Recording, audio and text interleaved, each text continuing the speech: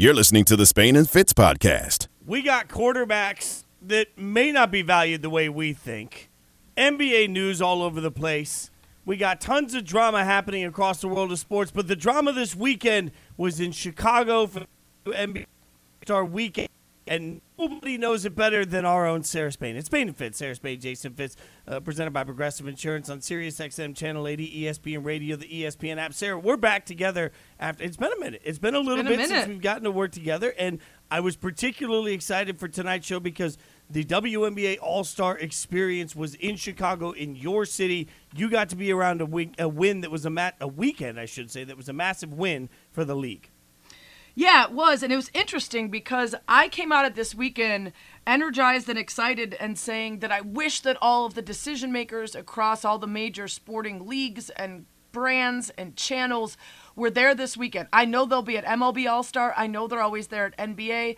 There were plenty here. There was tons of brand activations and parties and sponsors and meetings and conferences and conversations, but I wanted them all to be there because for me, the energy was incredible. The passion, the investment to women's sports, to these athletes, and to the culture was incredible. What's interesting is for the people who weren't here, what stood out were the negatives. And I can't decide yet if that's a good push towards demanding more because we understand what an incredible pivot point this is for women's sports, that it could be even better, or if that's the lens through which we always view women's sports, even in the moments when they're kind of shining. And I get a lot of the criticisms, and I think a lot of it is the same things that come up with women's sports fits, where it's best intentions, best attempt to use far limited funds compared to what the men's leagues work with, but ending up being on a short timeline, right? I talked to the head of Chicago Sports Commission when we had the NBA All-Star Game in 2020. They had an Adam Silver press conference announcement in 2017. Leading up to all the plans that would go into that. The WNBA didn't announce Chicago until May. I think it was May, maybe March. It was this year, right? You're giving people just a couple months to plan events, to get venues. That's why the 3-Point and All-Star were not at Wintrust and didn't have ticketed areas for fans to attend. You're asking networks to air it, which is probably why it was at noon, 10 a.m. Pacific. You're asking companies and brands to put together giant events. You're asking people to fly across the country and take family trips. And so I think some of the excuses, like fears about gun violence, even though the Taste of Chicago was half a mile away with 1 million plus people outside, fall on deaf ears. It's because you don't want to admit to execution issues. And I will get down with that as something to work on, but I will also let people know that having been there at all the different events and parties and been surrounded by these people who care so much about this stuff, it definitely felt like we're moving in the right direction. I think Spain and Fitz, Sarah Spain, Jason Fitz, ESPN Radio, presented by Progressive Insurance, a triple threat of protection with home, auto, and more. Visit Progressive.com. So much of this is about the lens you want to view it through. Like, I saw some of the complaints about the fact, frankly, that it wasn't on the main network because Wimbledon was. Well, I dealt with the same thing on the hot dog eating contest. Like, we just forget that. Like, the hot dog eating contest has been on ESPN1 the last couple of years. This year, it was on ESPN News and then replayed later on ESPN1 because tennis got in the way of it. Like, these are things that happen all the time to events. I think it's just a matter of, do you look at it and say, okay, well, you know, that's not ideal, but hey, we make the best of it, or do you want to look at it and say, oh my God, what trash? I say the same thing when people, and this happens constantly, if you're not a hockey fan, it's easy to look at the All-Star game and say, well, nobody's watching it, to which I'd respond, well, relative to the number of people that watch hockey, a lot of people watch it. So everything demands some level of context. So what I saw from Chicago was a weekend where everybody, the star power, we talk all the time about the amount of great players there are in the league. It felt like they were all there to help the league shine. It felt like a star-studded event with a ton of electric energy around it. Like everything you could want from an All-Star weekend, I thought as a viewer it had it. But I also admit my bias. I have a lot of friends that were working at covering it. So I was interested in the pregame shows. I was interested in the whole pomp and circumstance around it. So obviously that creates some of my context. But I think for the league overall, the weekend became a great conversation starter for people that may not pay attention to it. And Spain and Fitz, Sarah Spain, Jason Fitz. And I'll agree, too, my position of privilege is that I was at the Chance the Rapper Lotto show that was not open to the public. You know, I was at a bunch of parties that I had to be on a guest list for, humble brag, where I hung out with hashtag humble brag, where I had to, spend time hanging out with my best friend Sue Bird and, chumming it up with all the celebs. Because of my access, to me, the weekend was full of brand activations and sponsors and celebrities and superstars. And I understand that the fan experience was mostly limited to WNBA Live. And then if you could go to the game on Sunday, there were more opportunities that kind of fell by the wayside, either because of poor planning and execution or potentially because of a lack of investment. I mean, Kelsey Plum's trophy has become sort of like the image to represent the larger inequities. It's a little silly. It's not that important, but it does say something when she's holding it up like a tiny teacup in a children's playset. You don't need to do much to make sure that that's not a moment of ridicule. Even if it's not the right medal, just make it bigger and fake. No one's going to know except for Kelsey when it's not very heavy. Put something in it so it feels heavier and then tell her later, listen, sorry, we couldn't spring for the expensive medal this year, but we made it real big so it looked good on TV. Like, do that. I'd even send her a different one for, Right. It is funny to me that is one of those moments where you feel like a whole group of people had to say yes to that trophy, and just one of them had to be like, wait a minute, guys. Yeah, this is going to look bad, guys. Like, this is smaller than before. And Why she's are we holding going it so backwards? daintily with her hands. Like, it just is like, don't it's such need a what two do I do with hands. my hands moment. Yeah, Right. That was very wild. pinkies up. But I will say, like, I also found that I loved being in spaces with people who knew what we were watching. Right? So I'm in rooms with people who are losing their minds over Allie Quigley being the first person ever to win a fourth title in the three-point contest, who shows up after saying she's done, has all the pressure in the world on her home court, and absolutely slays. Wins first round, crushes in the second round. Her wife is, courtside pacing, losing her mind, so nervous, and everybody gets to go crazy afterwards. Getting to see Sylvia Fowles dunk in an All-Star game, in her final All-Star game, when she's old as hell and retiring, and then afterwards Holly Rowe says, when was the last time you dunked? And she says, 2008. 2008, people. This woman, who has the most rebounds in the history of the WNBA, her numbers are off the charts, who has never made a three in a game in 15 years of her career, hits a three in the All-Star game just for good measure. I mean, she just put on a show. And if you know about this stuff, which the people around me did, if the conversations I was having at like an overtime brunch and at a Crown Royal Sue Bird party and at a Jordan event and at Candace, everybody there is on board with all this. And that energy and that passion is there, and it's growing every year, and so is the investment. So I want to simultaneously, it's kind of like what we talked about with Title IX. I want to simultaneously be able to acknowledge how far we've come and really give respect and due to the people who have worked to continue to build this league and make it better and make everything, higher profile, while still holding people accountable for the places that we could get better. There is no doubt that there's room for improvement. There's also no doubt that it was a big weekend for representation. And that's, you've made a strong point to me since we started working together that I hadn't thought about until we started working together, about the age of the WNBA. And sometimes when we actually do the math to figure out the age of other leagues, you're reminded of how far we expect leagues to come and how little time we expect them to do it. It's one of the time things and that investment. Your taxpayer dollars are not going to women's sports, but they're building stadiums for men. Your taxpayer dollars and your politicians are not working for things that benefit women's sports, but it happens all the time for men, and we sort of just ignore it when we ask women's sports to be able to compete. I'm not sure if it's because we work together and I'm just more aware of it. It just felt like this year there was an energy and a vibe to what was happening in Chicago that really made me smile. So I'm happy for everybody that was a part of it. And you're right, they'll continue to figure out ways to get it better. In the meantime, we're going to keep breaking down everything else going on over the course of the day across the landscape, and that includes some cryptic social media posts creating quite a stir in the Charm City. We'll explain it all to you next. Spain and Fitz on ESPN Radio. Spain and Fitz, the podcast. The boys this summer spend too much time looking at Twitter. And as a result, we react to absolutely everything that every athlete does. Maybe this one warrants it. I don't know. Spain and Fitz on ESPN Radio, the ESPN app, Sirius XM, Channel 80, presented by Progressive Insurance. Sarah Spain, Jason Fitz. You guys can hang out with us all over the ESPN platform. And Sarah, Lamar Jackson posted a picture with, a person with, like, it was a close-up of the teeth with the grill, and it said, "I need dollar signs," right? So he put that on his social media on Saturday, And all of a sudden, everybody's freaking out because, as we know at this point, Lamar Jackson does not have a new deal with the Ravens. It seems very strange to everybody that he doesn't have a new deal. He's representing himself, and he's going to Twitter. So it becomes a real conversation. Now, he's already said it means nothing, and we read too deep into everything. You buying that? Absolutely not. Listen, I understand why if you are asked a direct comment on the passive-aggressive social media subtlety that you're trying to drop, or not so subtlety, that you're going to avoid directly addressing it. That's why you do it in the way that he did.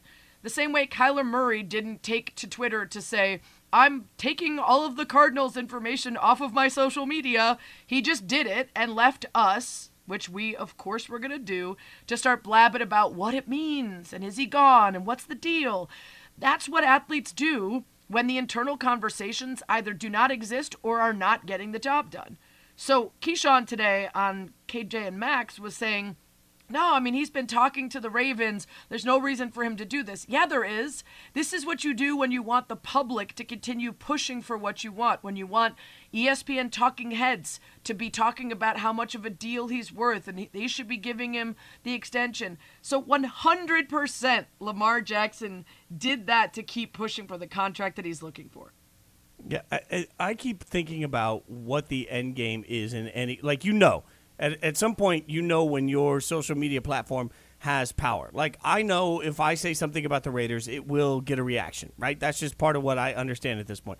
If you say basically anything that a whole group of the country doesn't like, you're immediately going to get, you just start to know these things. You can't convince me that Lamar lives in such a bubble that he's putting a post out and doesn't at least laugh knowing that's going to spin some people up. Even if there's nothing to it, you're spinning people up at the very least. And to your point, you're possibly continuing to at least put pressure and remind everybody, hey, while these mega contracts are going out, I haven't gotten mine. I mean, if you're Lamar Jackson, we can have all this conversation all day. I feel like this is Dak all over again, where we're trying to make something really complicated when in reality the money's still going to get done. I can't imagine it doesn't get done, but if you're Lamar, it at least serves you to continue to put public pressure on people and remind people that you are playing with the deal situation that isn't the same as other quarterbacks that you feel you're as good as. 100%. And again, why anybody would listen to him and let him try to spin this as, no, it's just totally coincidental, is beyond me. He deserves the money. He deserves the opportunity to continue to prove what he's already started proving there. He's an MVP. He plays differently than some other quarterbacks.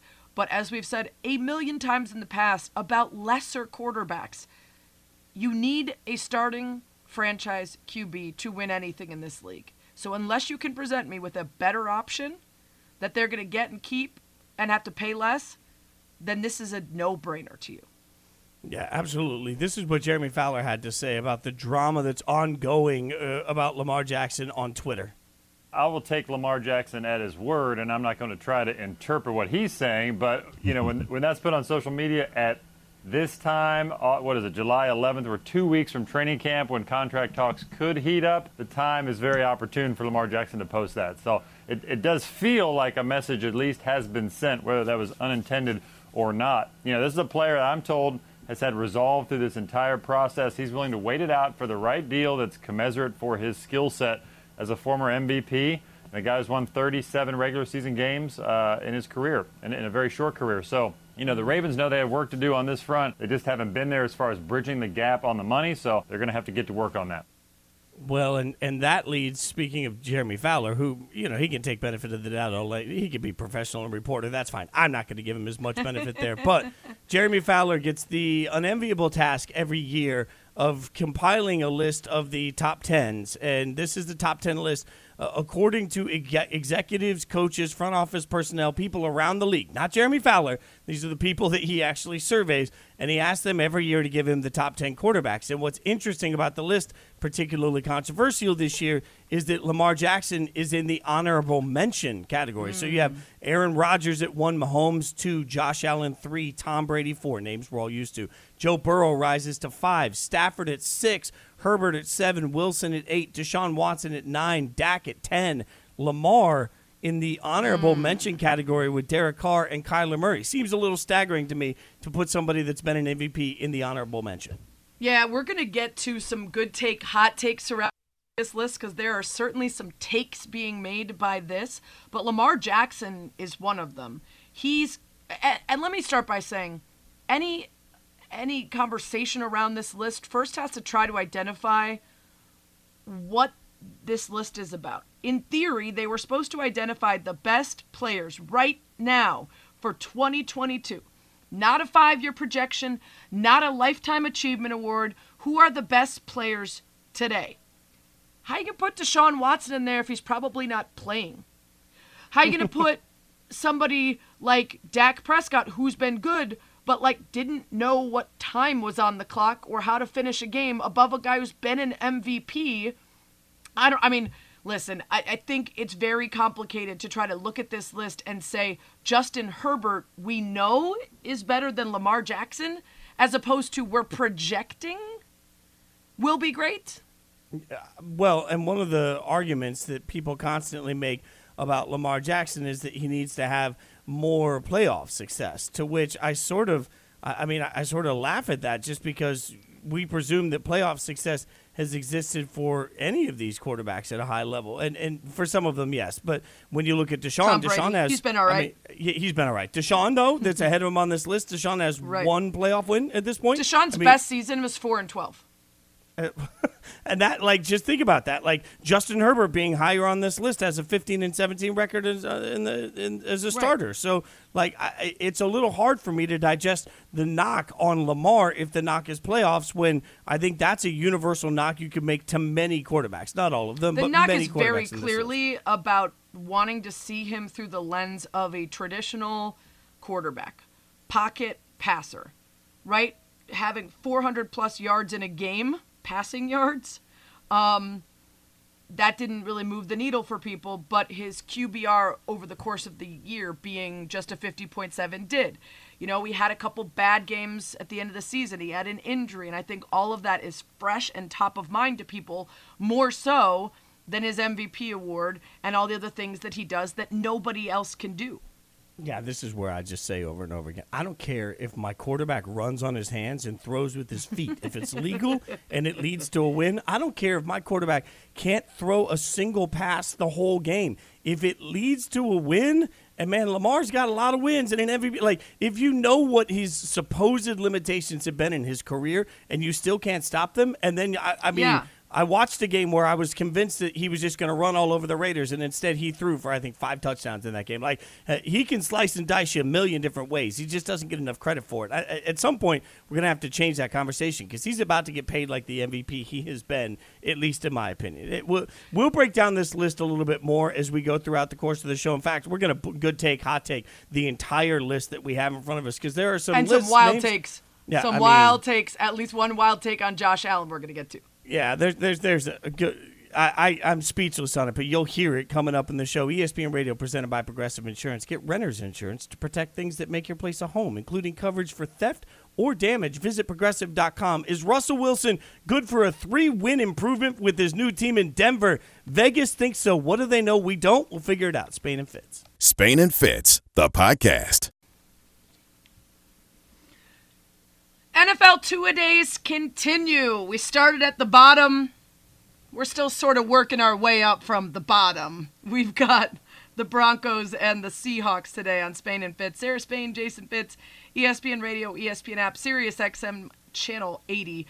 We might not be at the bottom for long with this Broncos team because they picked up Russell Wilson, Mr. Unlimited, in the offseason. So Ryan O'Halloran of the Denver Post going to join us now to share exactly what this team could be with Russ. So Ryan, let's start there. Are they a Super Bowl contender? Is that the realistic expectation for this team this season? Well, first, good to join you tonight. That should be the goal, but I think the expectations around town are a little more tepid than that, because they know there's some holes on this team, and it's a great division, and this team has done nothing over the last 6 years. So I don't think Super Bowl bust, but I do think playoffs are bust. I do think they have the kind of defense and then the offense that would be spark plugged by Russell Wilson to get one of those 3 wild card spots. Ryan, you mentioned holes on the team. I think the offensive line is going to be a concern for several teams in the AFC West, but the Broncos are one of them, and they face a bunch of good pass rushers. What's their plan on the line? Yeah, we've given it several shots for them to reveal that plan, and we've come up empty. And one thing they've said a couple of times is we're going to play the 5 best guys. That answer doesn't really, invite confidence, because that sort of means you don't know who those guys are. I think how it's going to end up is Lloyd Cushenberry at center, Dalton Reisner left guard, Quinn Miners right guard, and then Garrett Bowles left tackle. Then right tackle, I think it's probably going to end up being Billy Turner, but it's just, I think there's not a lot of continuity there. Some of those guys did not practice a lot during the off-season program. It's a new blocking scheme. So I think Russell Wilson's mobility, planned and unplanned, is going to be an asset while this line sort of comes together early in the season. So, with the Broncos, I think there's so much change that you look for where there's consistency. Where do you see veteran play, connections to coaches? Where do you see the people that are going to need to sort of make this happen faster than normally it might with a team that's got a lot of new pieces and new staff and new front office? Yeah, I think defensively they're going to be able to win games early. I would put this secondary up against just about any other in the league, with Justin Simmons and Kareem Jackson at safety, Pat Surtain in his second-year corner, and Ronald Darby is the second corner. Ejiro Evero coming over from the Rams is having his own scheme, but it's from the Vic Fangio tree. The players have said it's not going to be that much of a transition, but they expect to put more pressure on teams via their blitzes, which is not a Vic Fangio staple. So if the offense is a little slow to fire early in the year while Russell Wilson is getting comfortable with his skill position players, I do think this team will be able to stop opponents, especially early on when they play Seattle with Drew Lock or Geno Smith, and then Houston in Week 2 in the home opener. We're talking to Ryan O'Halloran from the Denver Post on Spain and Fitz. There's Spain, Jason Fitz. The other part of the AFC West seems to be trying to score as many points as possible. I thought a couple of years ago the Broncos got the best wide receiver of the group with Jerry Jeudy. He hasn't been able to stay healthy, hasn't really been able to be the impact that they thought he would be. Who is he going into year 3? Well, I think he's going to flourish with Russell Wilson, and you don't, if you want to make an excuse for Jerry Jeudy, is I thought he had a great camp last year. High ankle sprain in the first game against the Giants. That derailed him for 2.5 months, and then no touchdowns. Even if Jerry Jeudy plays 10 games, he should score touchdowns. He didn't last year. Okay, is that the quarterback? Will he benefit from Russell Wilson? I think him and KJ Hamler, the speed receiver, are going to be the two biggest beneficiaries for Wilson, because Russell does a lot of things well, but he sure as heck throws that deep ball. That plays right into Jeudy. That plays right into Hamler. So I think Jerry will make a step up this year. His numbers may not be upper echelon elite because there's so many other skill position players, but I do think he'll have a good season. It's Spain and Fitz, Sarah Spain, Jason Fitz, talking to Ryan O'Halloran of the Denver Post about the Broncos as we continue our two-a-days here on ESPN Radio. You look at the weapons for Russ. You look at his performance last year. Do you see him having what he needs to get back to the quality that we saw? And do you think the expectations for him are to return to his peak levels with the Seahawks, or that there is a continuation of maybe some of the steps back that he's taken as he's gotten older? Well, if from an optimistic perspective, you see Peyton Manning here 10 years ago sort of had a great second chapter of his career, made 2 Super Bowls, won 1. I think that's what Wilson was looking at with this situation here. Remember, he had that no-trade clause. He agreed to come to the Broncos for his second chapter. And, I think you see a player who is going to be, invigorated, also probably have a greater ownership of what they're doing on offense. I think that's become clear already. That was maybe some of the clashes in Seattle were about. So is he a 50 touchdown guy? Probably not, but he can be a consistent 30, 35 touchdowns. And the thing he does, he produces in the red zone, which this team has not done, and he avoids turnovers, which this team has not done. In the last 6 years, they're 23rd or worse in scoring points. So just his presence, his experience is going to help everybody around him. And in turn, I think he'll continue to have a fine career. Speaking of presence, Ryan, Condoleezza Rice has been added to the Broncos ownership group. What impact does that make to the organization in your mind? I think it's no impact on the field, and off the field we'll see what the Walton Penner Group, if they add any other individuals to their ownership, and what kind of equity stakes they have. With Condoleezza Rice, obviously she's been around football, being a member of that selection committee a couple years ago. So I think she brings a passion to the game, but also I think her experience in every other aspect of this world, she knows what she doesn't know. So I think she's going to be a good advisor for football side, for business side, but as she would probably say, she's not going to be making cuts when it comes down to the 53. But they are putting together a pretty much an all-star roster of secondary stakeholders with this ownership group. Spain and Fitz, we're talking Broncos here with Ryan O'Halloran from the Denver Post. CBS put together a coaching rankings that has gotten some people talking, and it's sort of tough to make a prediction about a coach who hasn't really had a shot yet, but you've still got kind of down the line at 23rd, Nathaniel Hackett. Still above Brian Daboll, Mike McDaniel, above Bowles, Ron Rivera. What do you make of, those are the people right above him. What do you make of him beating out some of the guys like Robert Saleh or Josh McDaniels when we haven't seen much from him yet? Yeah, that's always an interesting poll for me because you're ranking guys who've not had a game in the big chair. Do you put them above guys who are on their second or third shots? That's probably what it is with McDaniels. Nate Hackett, he's going to go as far as Russell Wilson helps take him. And, for a rookie head coach, I think what helps Nate is that he has play calling experience with Jacksonville, made an AFC championship game in 2017, and then having a veteran quarterback to collaborate with that offense. But, I mentioned Ejiro Evero earlier. I think Nate Hackett has, ultimate confidence in E to run that defense so Nate can worry about the play calling and the quarterback position and getting this offense, out of their 6-year coma, so to speak. So, with first-year coaches, the biggest question you always have is how are they going to react to adversity? Because one of the reasons they got a job is that their team won the previous couple of years. Definitely true with Nate Hackett in Green Bay. So, everybody talks about his energy, his demeanor, how will he handle a full roster when adversity strikes, and it often does early in an NFL season. Last question for you. Go ahead. Go ahead, sir. I was just going to ask if you have a prediction on how the season is going to go. Do you got a win-loss prediction for us? Sure, I'll go 10-7, and nice. I do think they make the playoffs as a wild card. I think Kansas City, the division is theirs until they prove it shouldn't be. I think the Chargers are going to be really good with Herbert in his second year in that system. So I think what you're going to find in the AFC West is they're just going to knock the you-know-what out of each other. None of these teams is going to get that first seed. I think that's going to be Buffalo. So a tough road for all these AFC West teams this year because they have to play each other twice apiece. Absolutely. It's just an accident that you left off my beloved Raiders, right? Ryan? Wow. Like that was just a misspeak by you. Like you didn't mean to leave off my beloved Raiders, right? We're still friends. I want to leave. I don't mention the last place team. Just I don't Wow. want to get them upset. Wow. Yes, I love There's it. some shade going on. Oh, you here. are not There's friends some- anymore. You answered there's that some question. shade We're going going to on have there, Ryan O'Halloran back mid-season to continue this fight.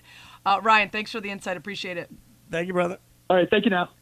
You can follow him at Ryan O'Halloran on Twitter. We asked him a prediction for the season. We're going to ask you as well. We've been doing this throughout two-a-days.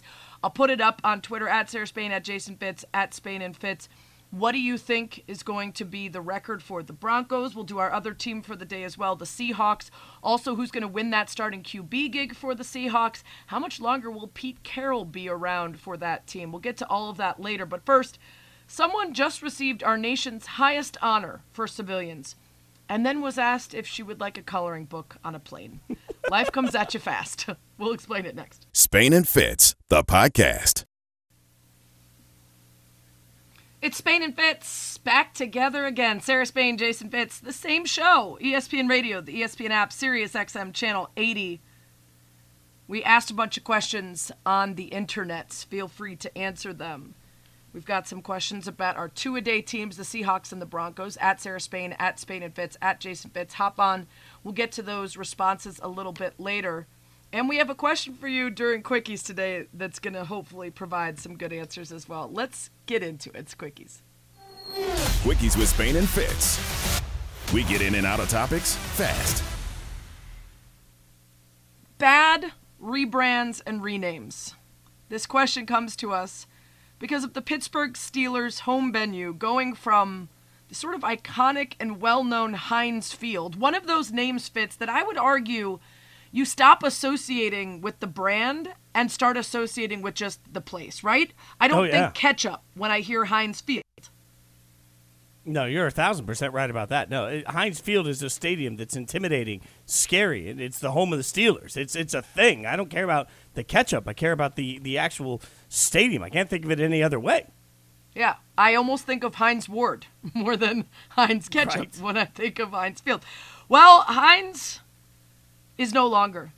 Heinz Field will now be known as Acrisure, I'm guessing. I'm going with Stadium beginning this season. Terms of the new 15-year deal were not released, but Acrisure or Acrisure or Acrisure is apparently a top 10 global insurance broker and has a revenue of more than $3.8 billion in just over 8 years.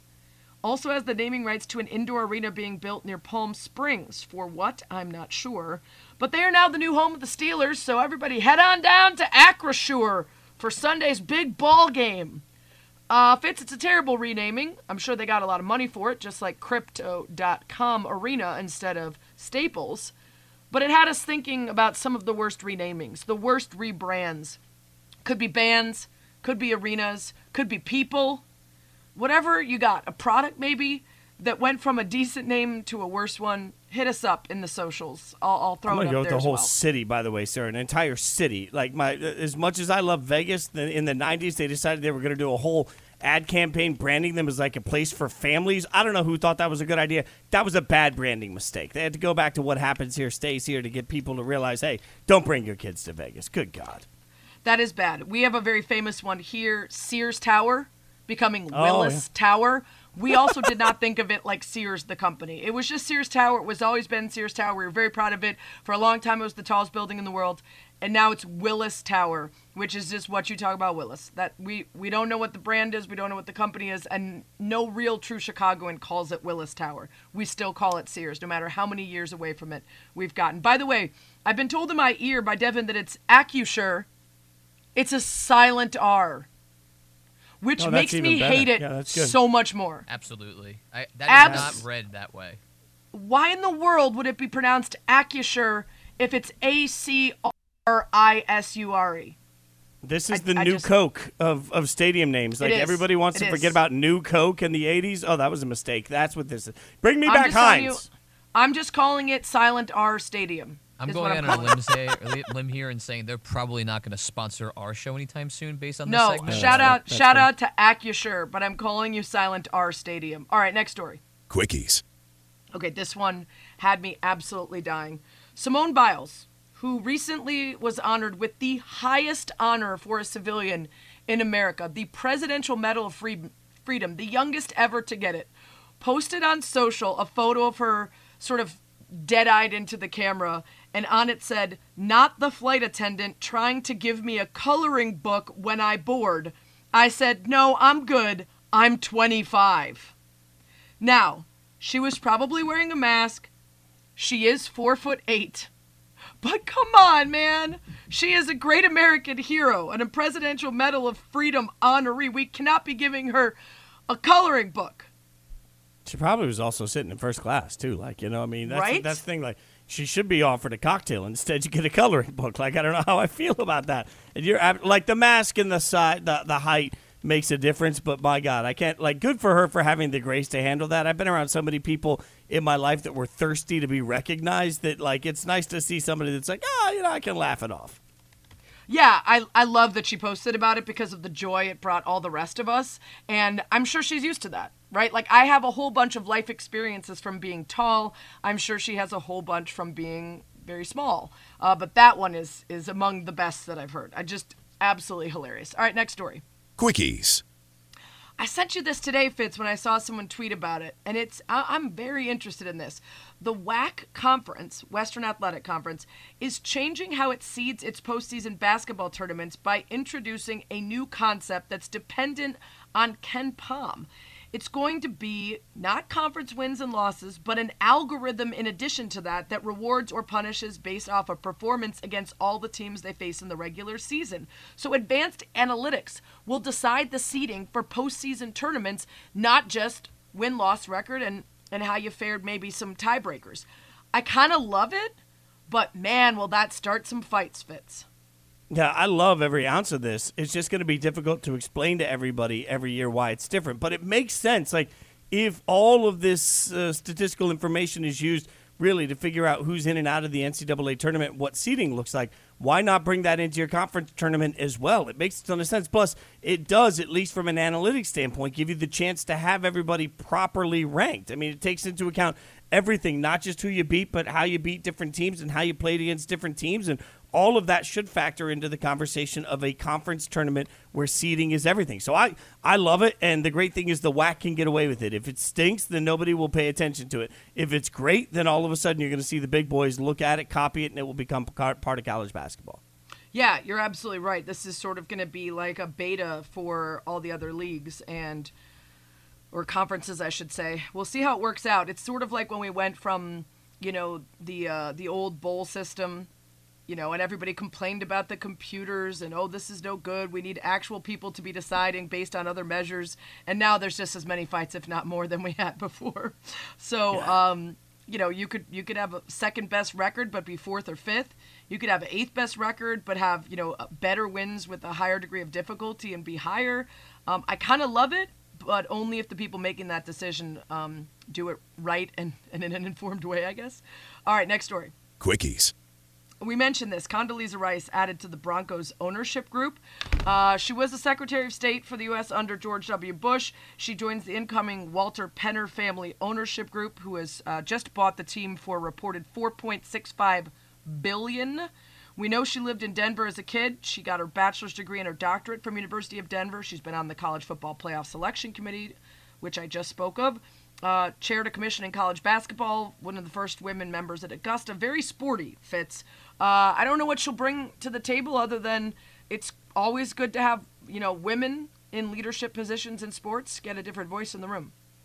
I also think it's good to have people that have immediate respect when they walk in the room. And there's a ton of people that absolutely respect everything she has accomplished in her career. One of the things they talked about with the College Football Playoff Committee is that when she spoke, she's such a brilliant speaker that everybody listened in that room. So I think there's a gravitas that she can bring to all of it that gives her the opportunity to really be heard.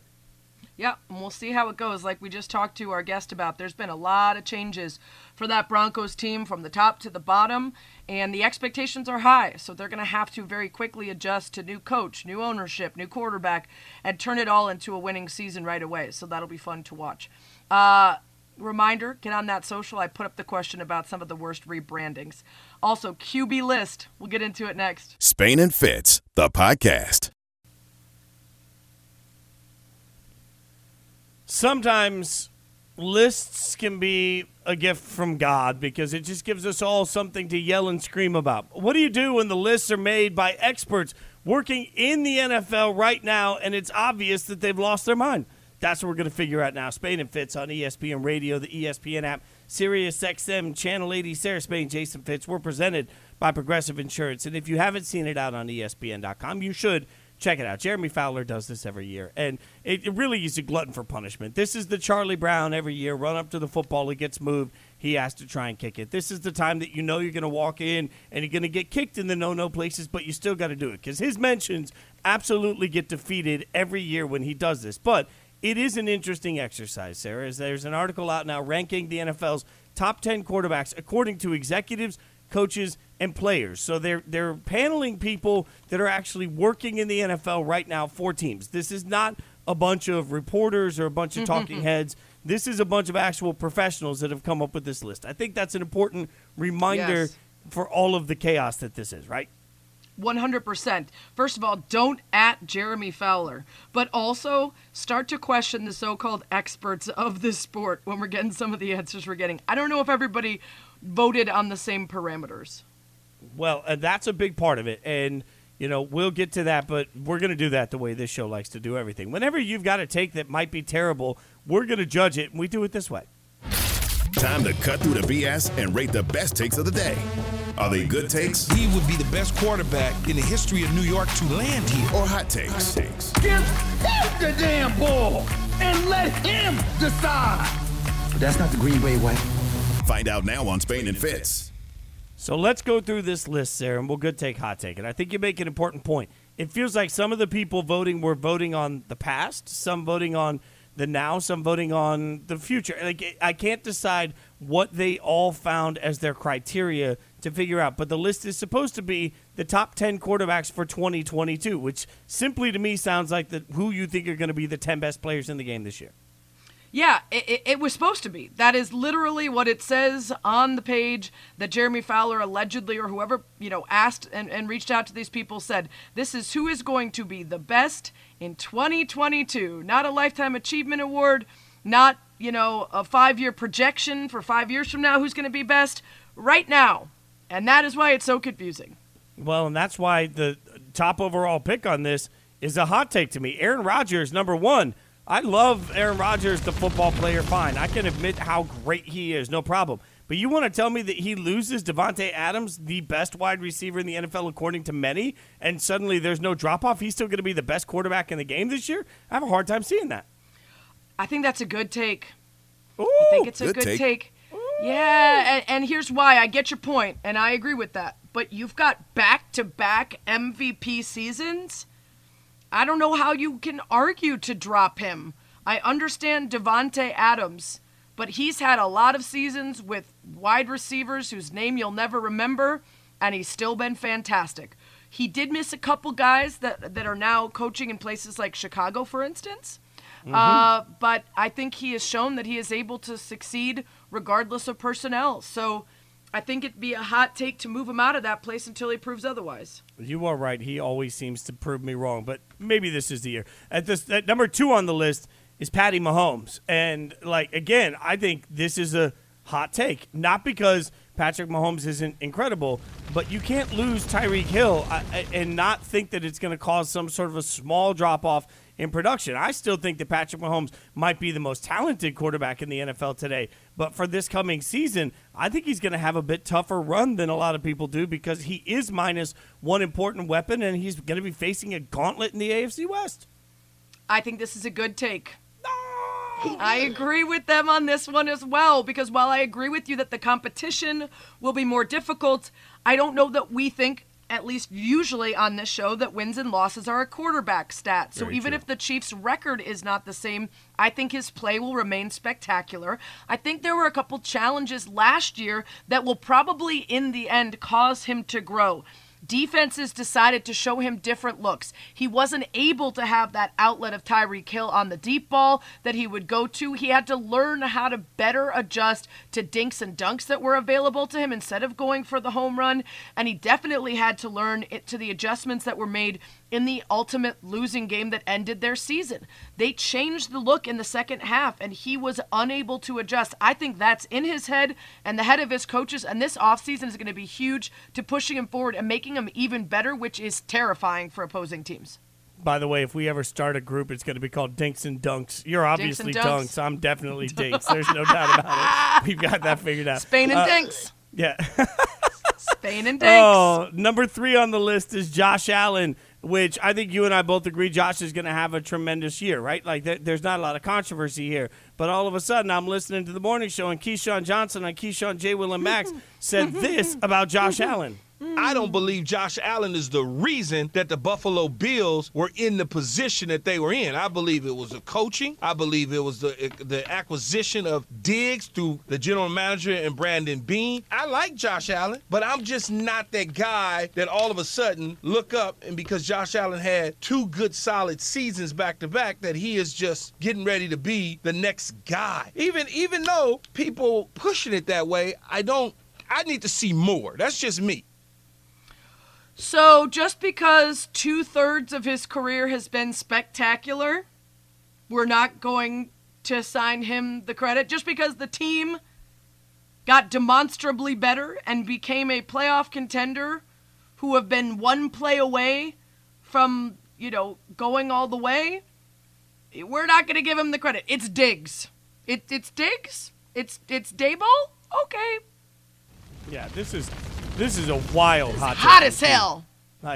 Key, you gotta stop drinking earlier at night because it's obviously affecting you in the morning at this point. This is especially the same Keyshawn that later in the same show tried to boost up Geno Smith. I'm just saying, I don't know what Key's watching right now. Number 4 on this list, Tom Brady. We good with that? I feel like Brady being a top 4 quarterback next year feels fine. You and I discussed how we are no longer going to presume that father time exists when it comes to Tom Brady. Every single time we say, well, he'll probably drop off now, right?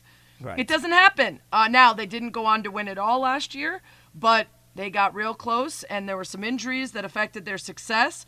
I still think that he's the ultimate guy when it comes to figuring out how to win. And I think I think 4 is a good spot. Joe Burrow at 5, which, by the way, to me, I think he could be even higher. They've addressed the offensive line, and he was great last year. I'm not saying Burrow's a better quarterback than any of them necessarily above him, but this year I think he could have a better year than those quarterbacks. I think it's a great spot for him. I think it's a good take, but I do think that he has the opportunity to move up and past guys like Brady and potentially even Josh Allen if he puts together another spectacular year, especially despite that team not necessarily being expected to perform that way. That's the biggest question for me, is how much of a one-off was that versus can they consistently compete again this year? By the way, 6, Matt Stafford. Are you surprised? To see the rise of Matt Stafford is a reminder to every single fan that system matters. Talent around your quarterback matters. The fact that we went from we're out on Matt Stafford to now he's the number 6 quarterback in the NFL according to execs. Woo! It's easy to be 6 when you got all that talent. Big numbers, 6,000 yards and 50 touchdowns through 21 games, regular season and playoffs. But also this was a guy who made a lot of mistakes, and the questions that people had about him were still there. It was a matter of whether opposing defenses took advantage of his mistakes, and thankfully down the stretch for the Rams, they didn't. But he is a guy that still worries me when it comes to his interceptions, which were tied for Trevor Lawrence. And he threw 2 in the Super Bowl. It is wild. We'll get through some more of the list as the show goes on. That's just a little taste of what you can get on ESPN.com. Go check out the top 10 quarterbacks there. Good work by Fowler paneling. Only paneling. Don't blow him up. He's just the messenger. But in the meantime, we got to talk some NBA. Where the hell is Kyrie going? And what does an imminent DeAndre Ayton deal mean for everybody else? The dominoes are about to fall. We'll tell you about it. Spain and Fitz on ESPN Radio. We are Acrisure. Spain and Fitz, the podcast. I strongly believe Las Vegas is going to be the host of an NBA franchise sooner than later. But in the meantime, until that happens, at the very least, it gives us the NBA Summer League, which gives us drama. Everywhere we look, you can't just hang out. You can't just pick up your phone and make a fake phone call. You have to everything's going to be overanalyzed when you're sitting courtside in Vegas for the NBA Summer League. And that's happening right now with 2 stars from L.A. Spain and Fitz on ESPN Radio, the ESPN app, Sirius XM, Channel 80, ESPN Radio presented by Progressive Insurance. Sarah Spain, Jason Fitz. Sarah, I don't know how much you make of it, but there are so many conversations about everything that happens with LeBron now, right? So everything, the fact that LeBron and Russ aren't necessarily being chummy in Vegas seems to be overanalyzed by people, and that gets us to some roundabout path of Russ is gone, we're going to get Kyrie there, all because they're not bro-hugging enough. Are you in on this? I actually kind of am, because they know they're being watched. And Brian Windhorst was on with Greeny today and talked about the fact that last season, leading up to that weird-ass Lakers roster that we all said was going to be a problem, and it was, Russ and LeBron were walking around like BFFs. Everywhere you looked, they were together.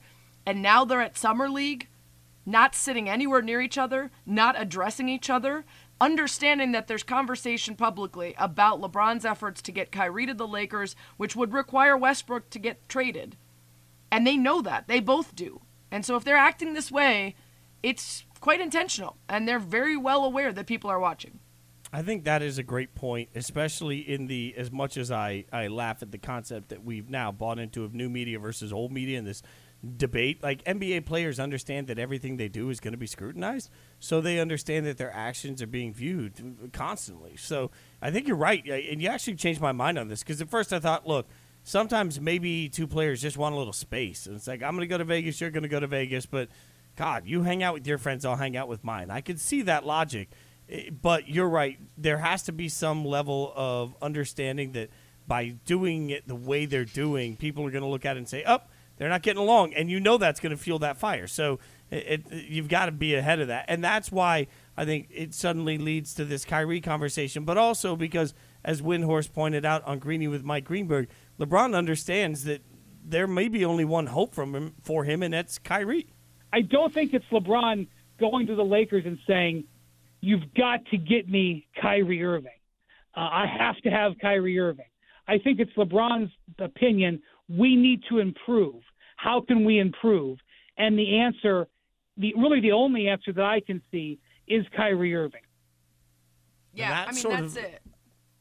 Well, is it? Like, you're right. It'll improve you short term, but then you're taking on Kyrie. Like, I don't know. It feels like. Oh, no, I'm just saying that's what's going on here. This is a team that's out of options and a player that's out of options that look to each other and say, this is a match made in hell. And it's all we've got, right? And so I'm not in for a long-term deal. He wasn't even consistent for a team that he chose and wanted to play for with a player he recruited. So who's to say that he'll be better here? Maybe with LeBron leading the way, where it's very clearly LeBron's team and they have a relationship. But how much longer is LeBron going to be around? And now you're stuck with Kyrie as your building piece? I'm not into that. And there's also this part of me, like, as the kid that was the fat kid playing dodgeball that was the last one picked, like, when you're the last resort for the team that's like, all right, fine, we'll take him. That's just never a good way to start a relationship for people that have had a contentious past at some point. To be fair, though, it's not required that the Lakers sign him for a long-term deal. They could just trade for the remainder of this Nets deal and then move on. The question is, will Kyrie be happy? I shrug at that idea anytime, but particularly if he's going to a team that's also not going to offer him a lengthy term deal. It's Spain and Fitz there, Spain, Jason Fitz, and that's only one of the dominoes we're waiting to fall. The other huge domino everybody continues to look for is what's going to happen with DeAndre Ayton, and it feels like Pacers fans have to be exhausted right now. They needed to clear some space. They needed to figure out what to do, but this Ayton deal is a domino for everybody, which Brian Windhorst broke down earlier today on Greeny with Mike Greenberg. The Indiana Pacers have shown a lot of interest in DeAndre Ayton in this offseason. They now have salary cap space to offer him a contract. They had space before, but they had to wait until they completed the Malcolm Brogdon trade, which they just did over the weekend. And so effective now, they have the cap space to sign DeAndre Ayton outright to an offer sheet, which we are all waiting on. The league is waiting to see if Ayton signs it as early as today. And so then if that happens, once that offer sheet happens, it's like crossing the Rubicon. The Suns can no longer trade him to anybody. They can't trade him at all until January 15th. Mm-hmm. And they certainly can't use him anytime soon in a trade to the to the Nets. So when you take that off the table, and it's not so much, Greeny, that it would be the Nets taking DeAndre Ayton. Obviously, we know that the Suns are interested in trading for Durant. Durant is interested in playing for the Suns. The Suns don't have right now what it takes to get the Nets to say yes. So if you still had Ayton as a free agent, you still had avenues to open up ways to acquire more assets. Once that offer sheet is signed, it closes that door.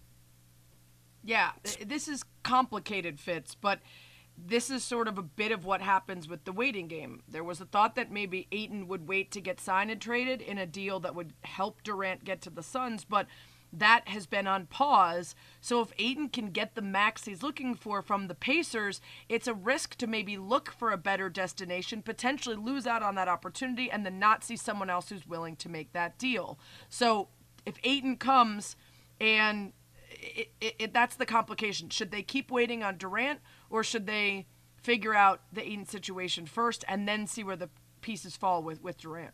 Yeah, the number of things that just sort of hang in the air, all based on DeAndre Ayton, it is almost – it's just part of the strangeness of the NBA offseason. But it's kind of funny to me because while I think DeAndre Ayton is a nice player, I don't think DeAndre Ayton suddenly goes to the Pacers and makes him a championship contender. So it's funny to think that this nice player that means a lot to Indiana but not necessarily to every team and every fit could be holding up so many different elements of what the offseason looks like. And if you're KD, you're just sitting around trying to be patient but also understanding that at some point you're looking around the league saying, will I have leverage? Like I keep looking around wondering if getting a deal done is going to be as easy as some people thought it was a couple of weeks ago. Yeah, I mean, and then there's the complications, which is why sometimes you and I just flat out tell everybody this is above our pay grade. You know, we understand that, like, the Donovan Mitchell, can't be traded for the Ben Simmons thing in a Kevin Durant deal because of the kind of contracts that they're on. So Simmons would have to be sent somewhere else so that Donovan could go there and Kevin Durant. There's a couple versions of that we're aware of. And those kind of specifics mean you can't just say, here's a trade I would like to see. You have to say who has bird rights and, what's the mid-level exception and all the specifics. And so it gets complicated. And then the added complication is when everybody is on pause for this really big piece like Kevin Durant that gets everybody sort of waiting and watching for some domino to fall, I guess. And then that sets things off. And I'm wondering if Ayton will just say, I don't want to wait. I'm going to go and get this contract. Every single trade in the NBA needs that kid you hated in high school that was going to walk in right behind you and say, well, actually, you can't do it that way. That's 100% that person. By the way, one complication eliminated for the NBA for the next few years. The NBA Board of Governors is expected to vote to make the play-in tournament permanent. So it had been a year-to-year thing. They've been voting on it every year to figure out if they want it. But now it looks like it is going to become a permanent part of the regular schedule for the league every single year. So we can end that conversation. We're just getting the conversation going around the NFL. As you know, across all ESPN radio shows, we've been giving you 2-a-days. They roll on. We're going to get you caught up on one of the more interesting franchises to figure out what in the heck are the Seattle Seahawks doing? Are they going to be any good? Are they going to tank? We'll get somebody on that can help us figure it all next. It's Spain and Fitz on ESPN Radio. Spain and Fitz, the podcast. It's Spain and Fitz. Sarah Spain, Jason Fitz, ESPN Radio, ESPN app, Sirius XM, Channel 80. I just want to make a quick addendum, and we have a very deep and sincere apology that we need to make from a previous segment. And that is to the new rights holder of the stadium name in in Pittsburgh. It is not Acrisure with a silent R. It is Acrisure with an R. We are Acrisure.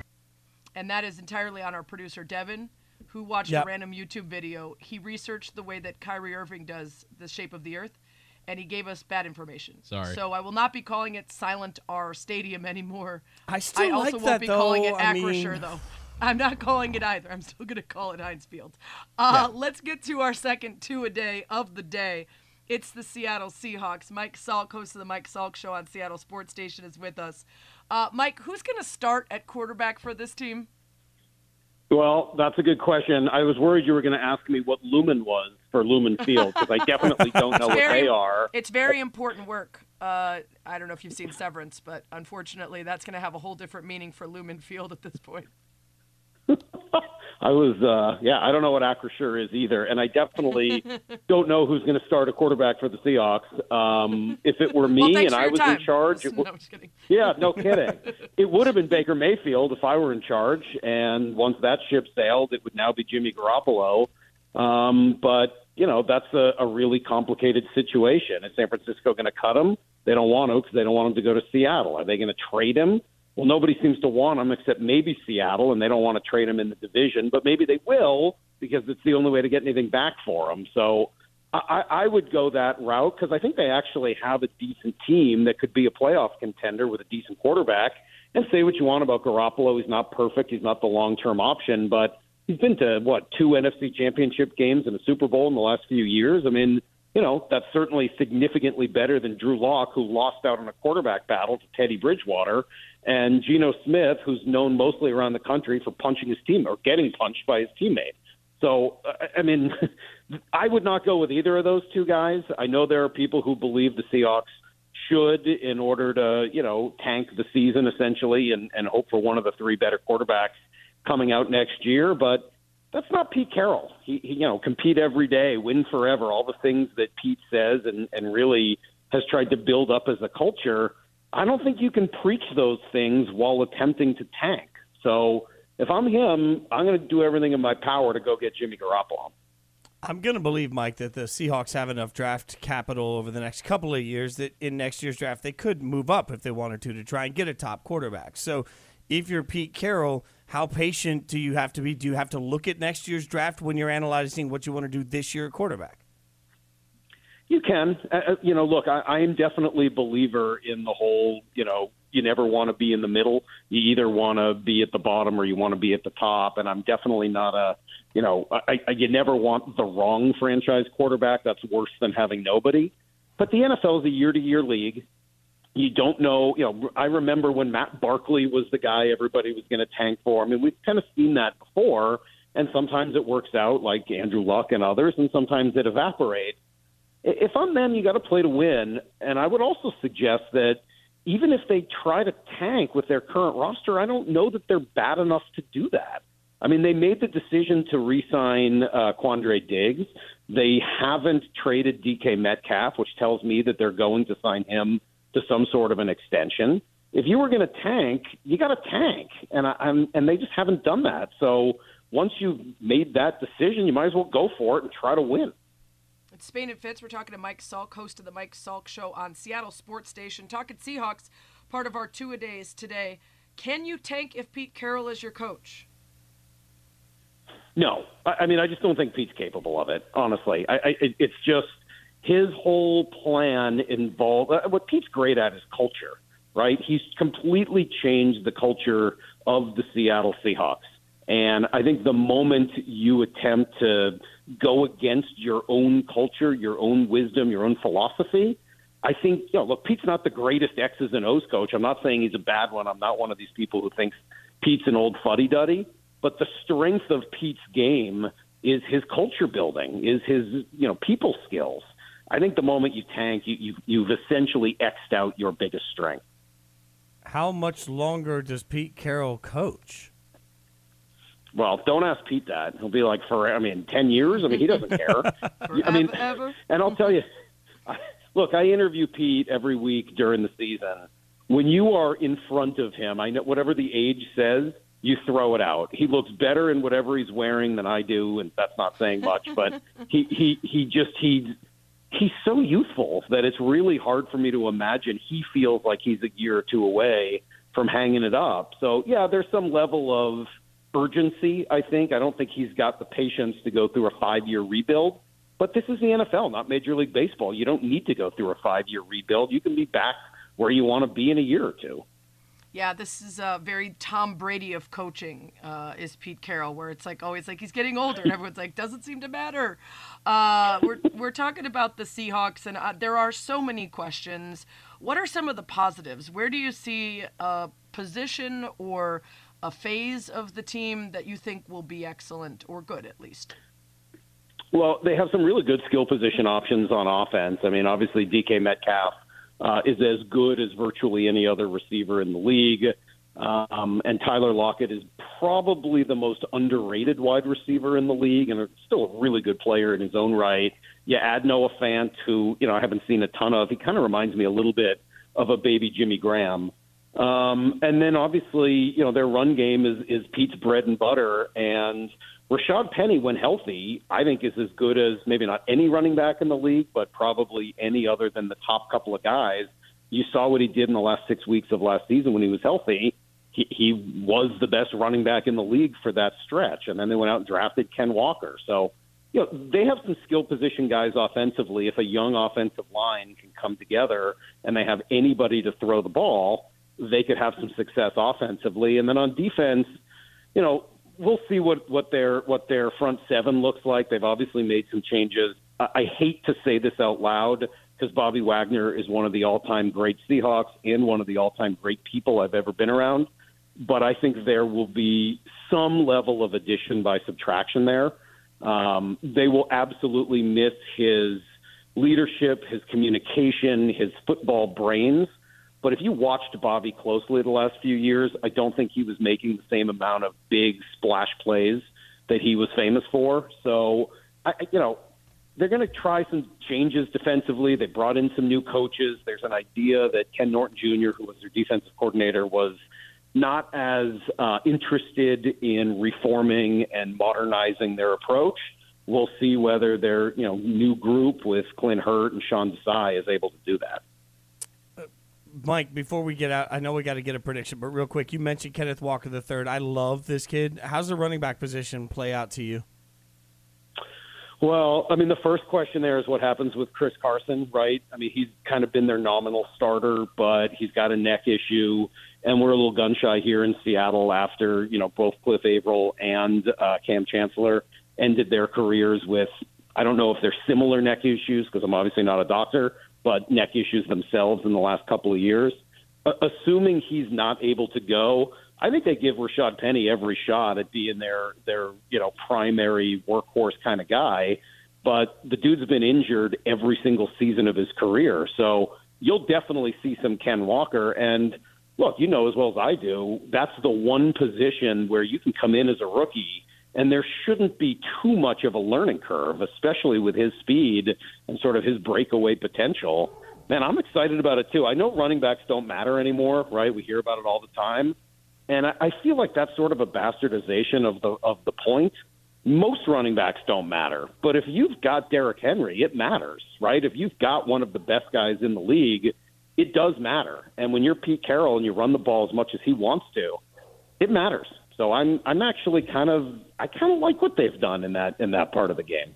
Wouldn't it be just hilarious if all season long, whoever their quarterback is, they just let him cook? It's just no run game, air it out, give him free reign to do whatever he wants. Just let Russ watch from afar. Mike, thank you for the insight that you did have. We'll all be waiting to see if Jimmy G is the guy or if we're going to get Drew Lock or Geno. Thanks for the time.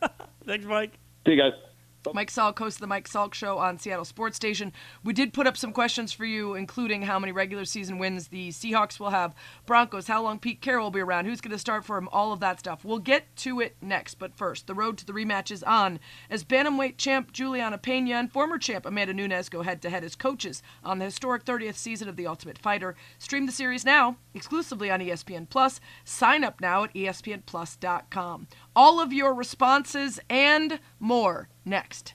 Spain and Fitz, the podcast. Welcome back to Spain and Dinks.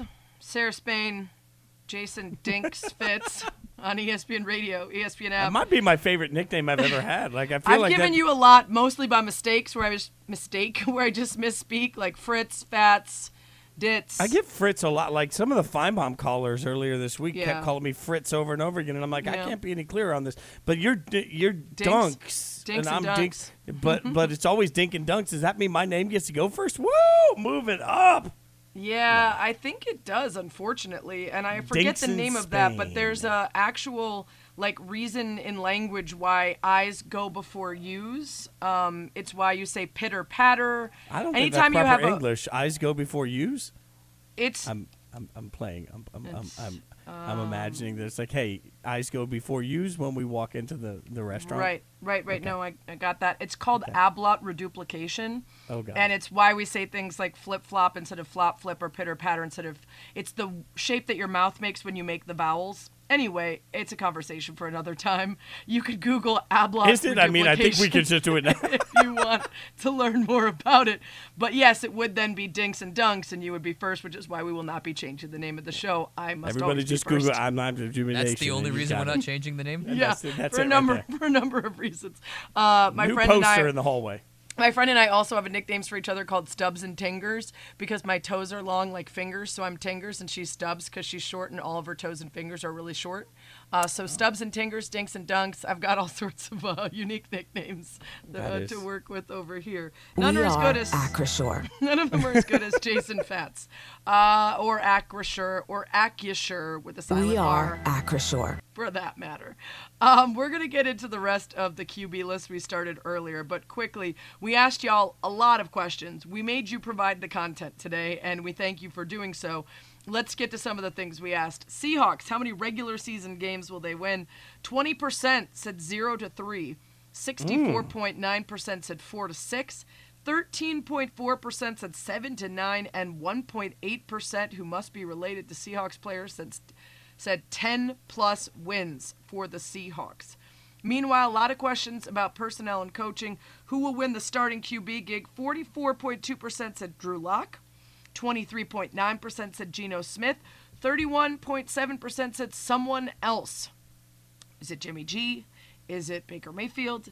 Is it another person who's traded or acquired? Seems like a lot of folks believe that is not set in stone yet. We also asked how many more seasons will Pete Carroll coach in Seattle. I was hosting a show while typing, and I meant to put the first option as not last till the end of this season or only through the end of this season. I forgot. So my apologies for not giving you a shorter answer, but 69.9% nice said through the end of 23-24, 17.2% said through the end of 24-25, and 12.9% said 3 years or more. We also asked about the Broncos. How many regular season games will the Broncos win? 6% said 0-4. 27% said 5-7. 52% said 8-10. And about 15% said 11-plus wins. You think people got these right for the most part? Well, look, no, on the Broncos one, hammer the under. I mean, I don't think they're 0-4, but I just don't see them winning double digits.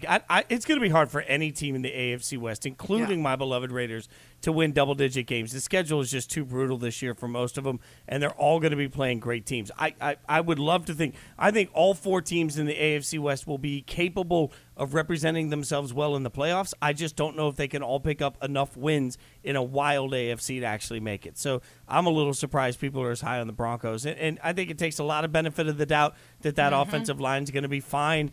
Every team in the West, it feels like, has offensive line issues. So I'm not as confident at all in Denver as they are. Spain and Fitz, Sarah Spain, Jason Fitz, a.k.a. Dinks and Dunks. We also asked you, in honor of Heinz Field becoming Acrisure, We are Acrisure. what are some of the worst rebrands or renames in sports, music, humans, or products? We got some good answers. Obviously, New Coke. New Coke and Crystal Pepsi led the way. We got a whole lot of those. Pink Floyd played their first shows as the Tea Set. That is something I did not know, and I am a massive Pink Floyd fan. The Tea Set. Also bad, indie band called Women named themselves Viet Cong after their singer died, then had to change their name to Preoccupations. Those are all terrible. Chris Gaines. We did get a couple. Yeah, the Chris Gaines thing is interesting to me. When that, for those who don't know, is Garth Brooks trying to rebrand for a certain kind of music and go under the radar as Chris Gaines. But the crazy part about that is the Chris Gaines record was actually pretty good. Like, it had some pretty good songs on it. There's one song that's great on it. It's not a bad record. It's just, it was such a stupid idea. If you just put that out as a Garth Brooks record, I think it would have done really well. Absolutely. Somebody says that Burger King had something called Satisfries. And that Colgate tried to make frozen food. No, I'm not buying your toothpaste food. Wait, like the toothpaste company? You need to just have a different name for whatever brand is trying to release frozen food. Wait, hold on. Mint chocolate chip? It works. No. Still no. Absolutely not. Nope. Okay, it looks like Satisfries were kind of like those Wow Chip things, that like a special oil that probably had absorbed less calories. Yeah, and like if you had a couple, you were fine, but if you had a whole thing full, you were on the toilet all night. Yeah, which says something about my insides, that I could eat those chips all day and not have any problems. That is very bad. Yeah. Wow. Miller Park turning into American Family Field. Meta World Peace. Meta World Peace was an interesting choice. Ocho Cinco, not a good name. I did not know this, but someone is telling me the Tostitos Fiesta Bowl, which is for all the Tostitos, turned into the Battle Frog Fiesta Bowl. I don't know what Battle Frog is, but Tostitos is one of the only ones I knew because of the whole "this one's for all the Tostitos." Wow, I had no idea. Apparently, we got there's a some place votes called for P. Diddy also, by the way, which is he's changed it a number of times. Right, that's the thing. Like, I have a hard time with that. Like, it was difficult when Prince went from Prince to the artist formerly known as Prince, because he was just a symbol. But that at least had, like, Prince was suing his record label and couldn't use his name. I thought that was actually kind of smart by him. P. Diddy just being like, 52 different names. I'm out. There's apparently somewhere called Power Balance Pavilion in Sacramento. Enron Field, not good. Crypto.com Arena, not great. Also, the Cell was a great nickname for U.S. Cellular for the White Sox. They changed it to Guaranteed Rate Field. The only nickname I've heard is the G-Spot, which is unfortunate. Yeezus, not a good name, not great. There's a bunch of them. Also, someone said, talk to your doctor to see if Acrisure is right for you, which is too bad, because that is exactly what it sounds like. We are Acrisure. That also sounds like an ad for, side effects may include. Spain and Fitz, Sarah Spain, Jason Fitz, thank you for the content you provided. We are running out of time to good take, hot take the end of this list. But Russell Wilson, who was on one of our two-a-day teams today, was at 8. Deshaun Watson at 9, and Dak Prescott at 10. Deshaun is the one that weirds me out. If this is supposed to be a list for who's best right now, he's probably not playing this year. What are we doing? Yeah, and even if he does play part of the season, he will have had a very long layoff. You want to put Deshaun with no idea what he looks like, and the last time he was on the field, the team was 4-12, and you're going to tell me that he's going to have a better year this year than Lamar Jackson? I have a hard time finding that. If I'm Lamar, that's the one that gets my goat the most. I mean, Dak as well for the mistakes and the mental errors, but come on, man. You're putting Deshaun above Lamar, a former MVP, when he hasn't played in 2 seasons. And won't be playing, that's rough. Thanks for listening to the Spain and Fitz podcast. You can listen to the show weeknights at 7 Eastern on ESPN Radio and on the ESPN app.